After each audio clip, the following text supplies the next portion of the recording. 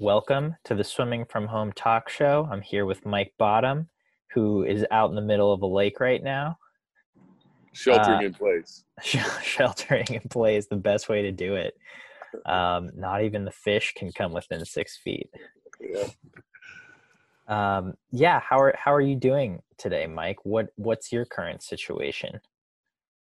Current situation is, where are you? Where are you? I'm out here with my two labs and enjoying the sunshine in Michigan. Just fired off an email to the team announcing our captains, which is always an exciting email for me to write because we depend a lot on our leadership of our team from our captains and the team members. So it's a big weight off of the coach's shoulders to have an understanding of where the team wants to go and who they want to have them lead. And we've done that, so it's pretty cool. Yeah. How has your day-to-day changed in the last couple of weeks? Your role as a head coach. A lot of Zoom meetings and Blue Jean meetings and calls. We're still doing recruiting. We're not writing. We're not allowed to write any kind of workouts at all. But at this point, we're just trying to communicate with our teams and make sure that everybody's good and families are safe. For me, it's been a great time because it's given me time to pause, to listen to other coaches. I had a great experience listening to David Marsh and his interview the other day. It's good to evaluate where we are, or where we've been, and then understand that things are going to be different as we go forward. Yeah. So how would you evaluate, where we've been this past year, especially for your Michigan team? Well, we started out the year with some issues with our pool and issues with the health and all of the things that we had to fight through, and the team came through it, had a great midseason meet and was gaining momentum through the Big Tens, had some incredible swims at Big Tens, both on the men's and women's side, had some incredible diving points scored. Then we moved towards NC2As where we were all focused on, and I'm sure that we weren't the only team that didn't completely taper for their conference meet. Matter of fact, some of our best swimmers were only had a week rest. And we're looking forward to being top four in both sides. Doing some things that winning some events and doing the things that everybody hopes to do, right? And then of course we got hit with our orders and our directives, and then we needed to make those directives and orders. We needed to make those ours and understand that our team was not that we were doing something even with the giving up the NC2As. And I think that was an important part, an important transition for our team, is to not be the victim in this, as the NC2A made the call and as our university made the calls and the Big Ten made the calls, that we didn't, that's what I didn't want our team to feel like they were a victim, that we wanted to understand that what we were choosing to give up, which is the end of the season, was for a bigger goal and for something that we could be proud of. And I think that we can see right now how quickly this, how we reduced the hump and how quickly this is turning around. Here in Washington County, we had 3 days of plateau, and now yesterday was a great day of reduction in positive tests. So we're seeing that we did make a difference and I think that this team did give up a lot. But then when you're talking about life and death situations, giving up an NC2A opportunity becomes worth it, right? As long as you can see it in that perspective. Yeah, certainly. And so where is your team at now? Did everyone head home? Do you still have post grads that are able to train? No, we're closed. Our pool is closed under the order of our governor. So we're not training. There was, before the Olympics was postponed, we were able to take some of our top student athletes and move them to Oklahoma. And they moved to Wow. Oklahoma to train with Sean Callan, the Trident swim club out in Oklahoma. And the Callan family was so gracious, and they had just opened the pool 2 weeks prior to our arrival. Oh, wow. And it's a beautiful training facility there near Tulsa. They were so gracious to allow our student athletes to train there, and Josh was writing workouts and Rick was writing workouts, and I was cheering from the side, trying to make things happen. But that happened for about a week and a half, and then when the announcement came, I think that was it was time for everybody to take some time off and kind of evaluate where they are personally and kind of reset. Yeah. So through this reset time, have you been able to talk to others and to kind of hear some insight that really helped you move through this time? I think that the most I've gotten out of this time is some great time with my family, and I think that's been a wonderful experience for me. And, as coaches, we just drive and we push, and we understand that the dreams of so many they're reliant on our direction and our leadership. And there's a lot there, right? Especially if you are connected to your athletes and you understand their pain. And so there's never a moment in your life as a coach that you're not thinking about doing things better, right? And thinking about how to be creative and get people to do things in a different way, how to help them to reach their potential, how to there's just and there's so many things that we have to think about. So during this time, it's been great. The anxiety levels have come down. They're still there. They're still there because we want to make sure that our programs are moving forward, even in the stillness.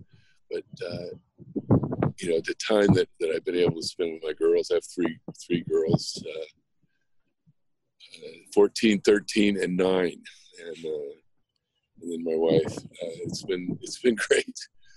Last night they were out there playing Monopoly. The girls were, and I was just listening, and it was just fun to be around that time, because we spend, and I know every coach can agree with me that has kids, that we spend so much time raising everybody else's kids, and sometimes we not on purpose, not with any intention, but sometimes we slip and don't get to see the growth and the potential of our kids at times. So it's been great. It's been great, and this is a great setting for the girls to be in. And I'm trying to turn this thing around here so you can see the. I don't know how to do this. Sorry, I just lost you. No worries. Because I want you to see the two dogs sitting here, enjoying life, and then yeah, get you back here. Huh. And that's the other thing, is I'm learning how to use technology in different ways, right? Yeah. It's a whole different deal. But it's No, fun. no kidding. I had to learn how to do Zoom in like 2 days. 2 days into the quarantine, and yeah, now it's like my right hand. that's all I'm doing. But, you know, it's fun too to we had yesterday I'm sitting out here and talking to all the Big Ten coaches. We had a great Big Ten coaches meeting, and you know, it's a different day. You know, when we're talking about how we can make sure that our sport stays strong, that our student athletes get the experience that we want them to get, that they deserve to get. You know, and all of the coaches were on the Zoom call, and we're talking about having dual meet championships and dual meet brackets and fun stuff, different things that the Big Ten is going to explore. We're also talking about how we can do our part to reduce the budgets, because we know that we're in a place where our athletic departments are going to we're going to be stretched. So we're all working towards the goals of making things as good and better, but doing them differently. Do you mean a dual meet championship, like in place of a conference or NCAAs, or just during the regular season? Add that to us so that we're doing local travel as opposed to flying different places, and we're getting more network coverage. You know? I don't know if you were able to see the ACC Big Ten Challenge, on the Big Ten Network, but that was a great experience, both for the athletes and the coaches that work together on that. And I think the fans really love that, and we're trying to replicate that with some dual meet brackets, or quad meets or something. We're talking about different opportunities to do that. Yeah. I mean, I know I, for one, got to go to that meet at Purdue, and that was a great experience. You know, it gives us. I mean, we are in a place where we can think about doing things a little bit different, and doing them better, doing them with less cost, with more exposure, and have a better experience for student athletes. Yeah. So I mean, I guess that kind of takes us into moving forward. You know, are you still communicating with your team on a pretty regular basis? We have team Zooms. Team Zooms once a week is what our goal is. We did one last week. We've been working on this week. You know, and that's part of our job right now, is just to make sure people are good, right? You know, this whole, you know, when this first started, I was a proponent of keeping the pools open, swimming people in one person per lane or two people per lane, going from, and the, you know, the reason is because our student athletes, they rely on their training and their workouts and their time together. That's part of their health, right? Both physical and mental, and that's important, right? It's important for us all to get out and do a little run or walk or something, but it's more important for you know, our student athletes who are so used to putting 4 hours in a day and doing, you know, working together with people, and it's more important for them to get together as quickly as we can. So, you know, we started that with Zoom calls and electing captains and having them, and then meeting in smaller groups, and we keep spreading hope, and that's also an important part of the process, is that we're going to get through this, and then paint the picture of what it's going to look like. It's going to be exciting. We're going to get back together, and we're going to get to do things outside and inside, and things are going to be different, but we're going to figure it out, and we're going to get it done. And the fun thing is that, if you look online, all the ideas, I mean, you guys are putting up ideas every day that we're watching and we're looking at and we're enjoying, some of the crazy things people are doing to keep in shape, and some of the funny videos that people are putting out. And it's just, I think as long as we're keeping connected to our community, our swimming community, our diving community, I think that we're going to continue to grow as individuals. Yeah. Well, I mean, I think that about says it all. Do you have any closing thoughts, Mike? And I just hope that people understand that we're going through this together, right? And that's an important message, is that there isn't anybody alone, no matter whether you're sheltering at home all by yourself as a post-grad, or you have a family that you're sheltering with, or wherever you are, you're not alone. We're all in this together. We're all going to get through it together. We're going to be on the other side of it. We're going to be back in competition. We're going to be, we'll probably look at competition a little differently. We'll be kind of happy to see our competitors a little more than,